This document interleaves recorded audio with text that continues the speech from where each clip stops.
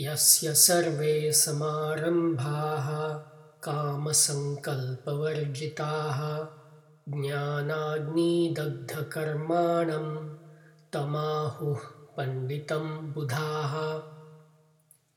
Now the Sandhi Vichhed. Yasya is the singular possessive form of a pronoun meaning who.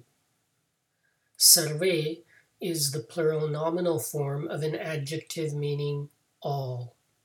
The matching form tells us this is modifying samarambhaha.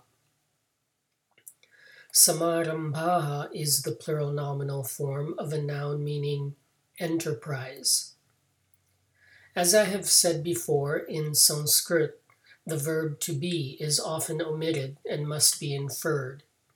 This is one such case because Krishna is saying enterprise is devoid of lust and desire. Kama is a noun meaning lust, as in chapter 3, verse 43. Sankalpa is a noun meaning desire. Varjitaha is an adjective meaning devoid of.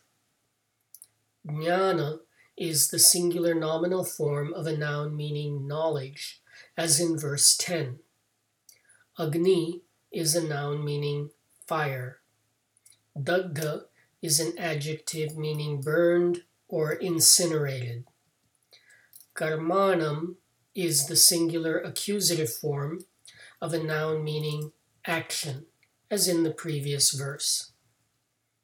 Tam is the singular accusative form of a pronoun meaning that one. Again, the verb to be must be inferred because Krishna is saying that one is called. Ahuhu means called, as in chapter 3, verse 42. Panditam is the singular accusative form of a noun meaning learned person. Buddhaha is the plural nominal form of a noun meaning a wise or enlightened person. Reordering for English, we get the following anvaya. Yasya sarve samarambhaha varjitaha kama sankalpa tam karmanam dagdha agni jnana ahuhu panditam buddhaha.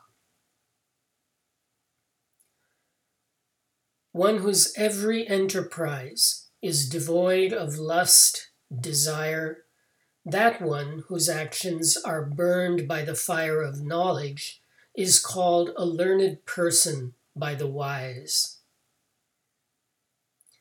In this verse, Krishna characterizes knowledge as a fire that can burn actions.